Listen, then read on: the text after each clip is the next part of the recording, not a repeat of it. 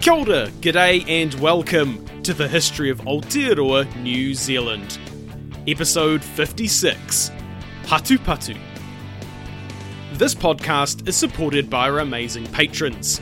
If you want to support Hans, go to patreon.com/history Aotearoa.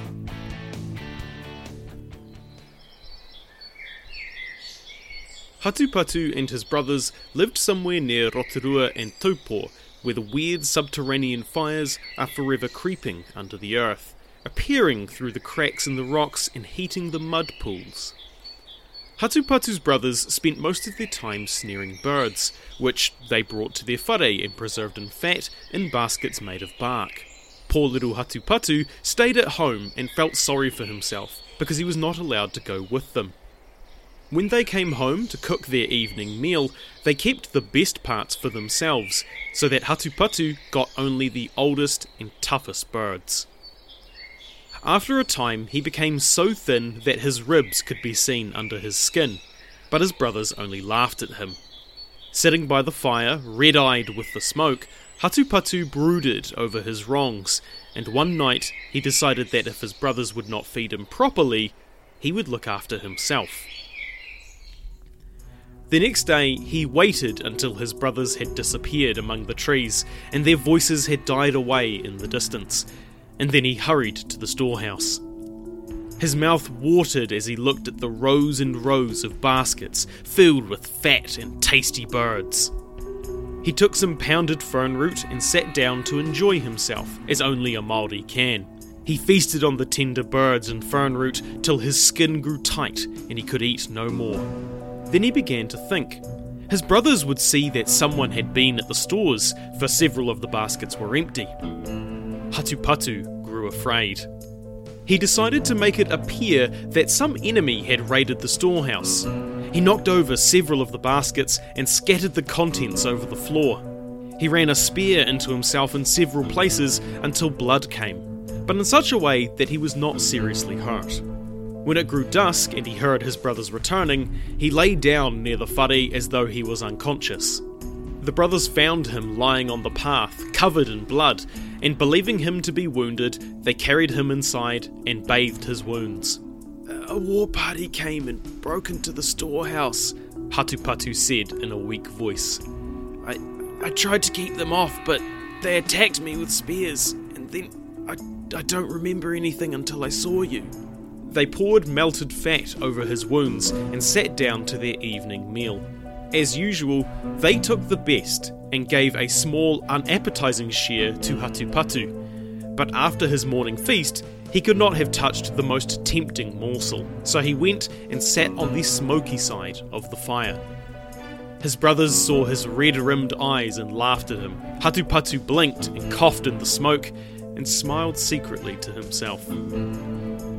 The following day, Hatupatu repeated the performance, and the next, until his brothers became suspicious. They left home one morning, but returned quietly and looked through the doorway of the storehouse. There was Hatupatu, sitting down with a plump bird in his hands, tearing the white flesh with his strong teeth. They watched him get to his feet and begin overturning the baskets, until they could no longer contain their anger. They rushed in and killed him, and hid his body under a heap of feathers which had accumulated from all the birds they had plucked.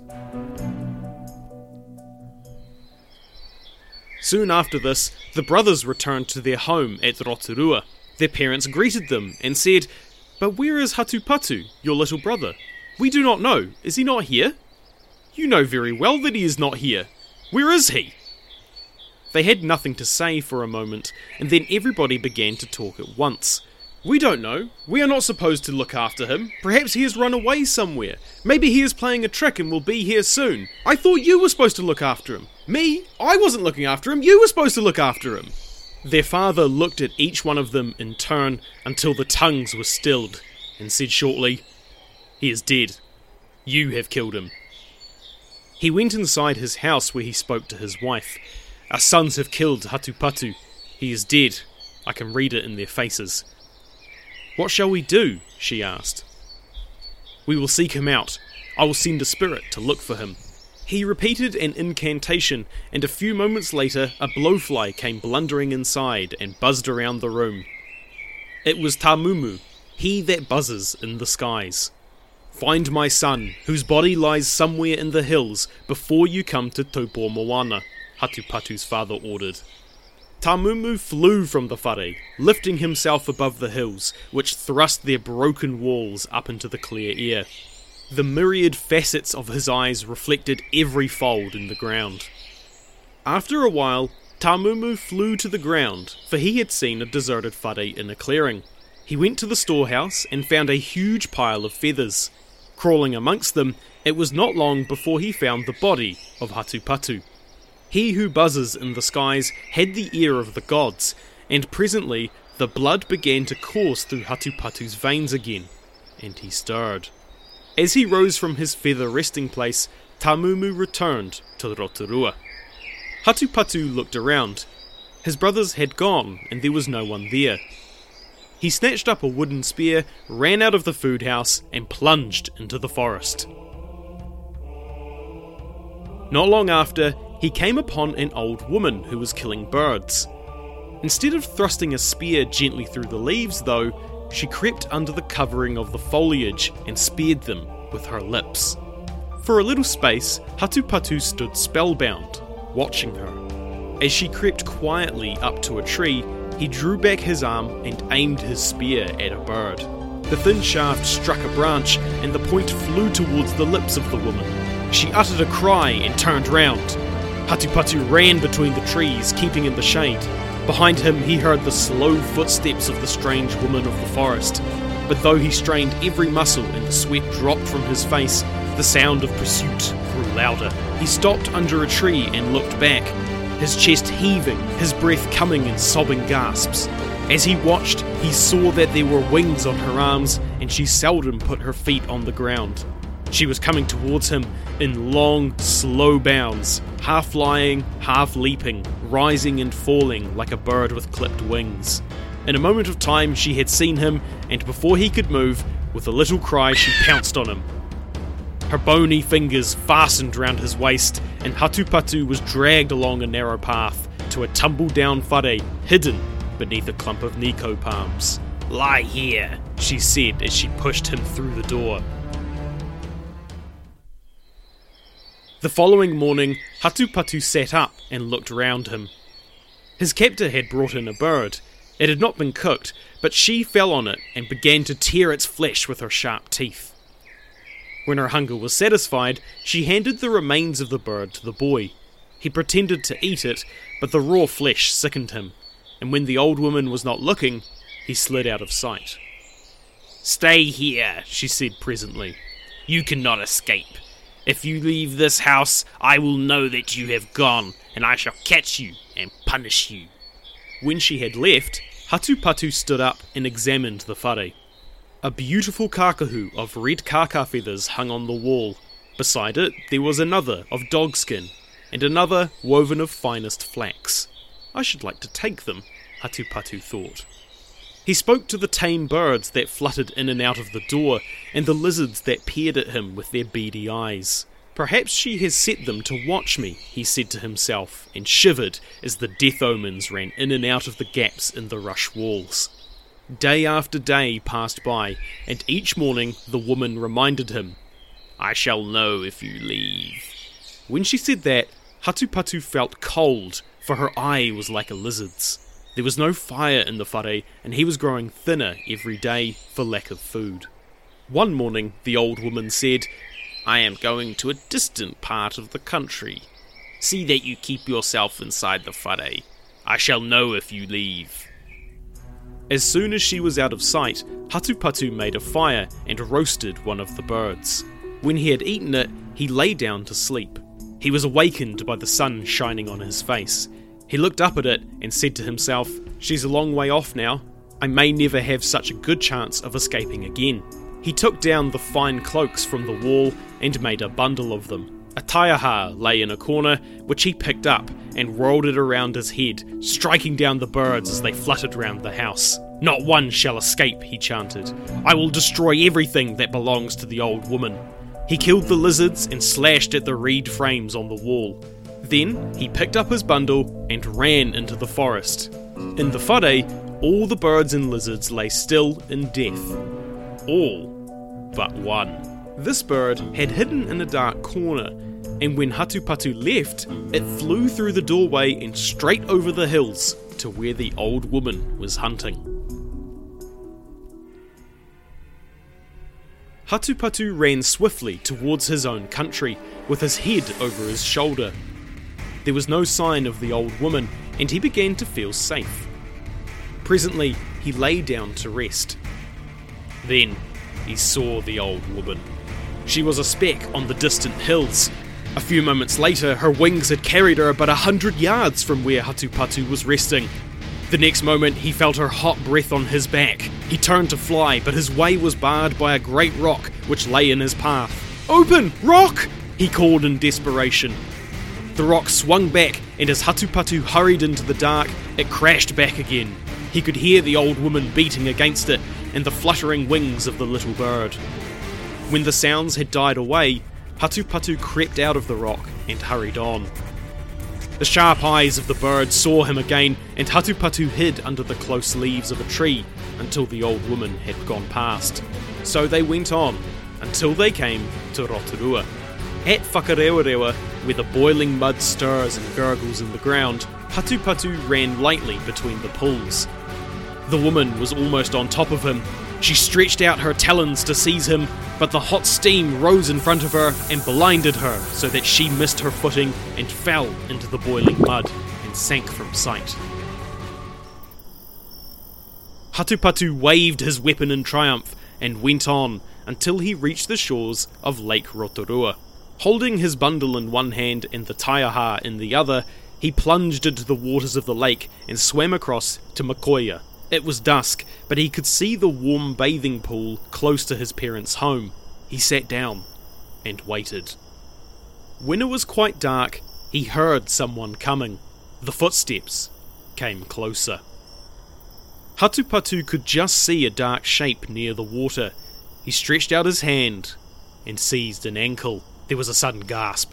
"Who are you?" Hatupatu asked in a low voice. "I'm the slave of the old man and the old woman in the whare nearest the pool," was the reply. "What are you doing here?" "I've come to get water for them." "But who are you?" "You will see soon enough," Hatupatu said. "Lead me to your whare." As soon as he entered the dimly lit whare, the old people lifted up their voices. "It is Hatupatu, our son!" they cried. "Be quiet," Hatupatu said in a low voice. "It is indeed Hatupatu. I have risen from the dead. Tamumu brought me back to life, but Tamumu came from my father and mother. I have returned, and I am glad to be here.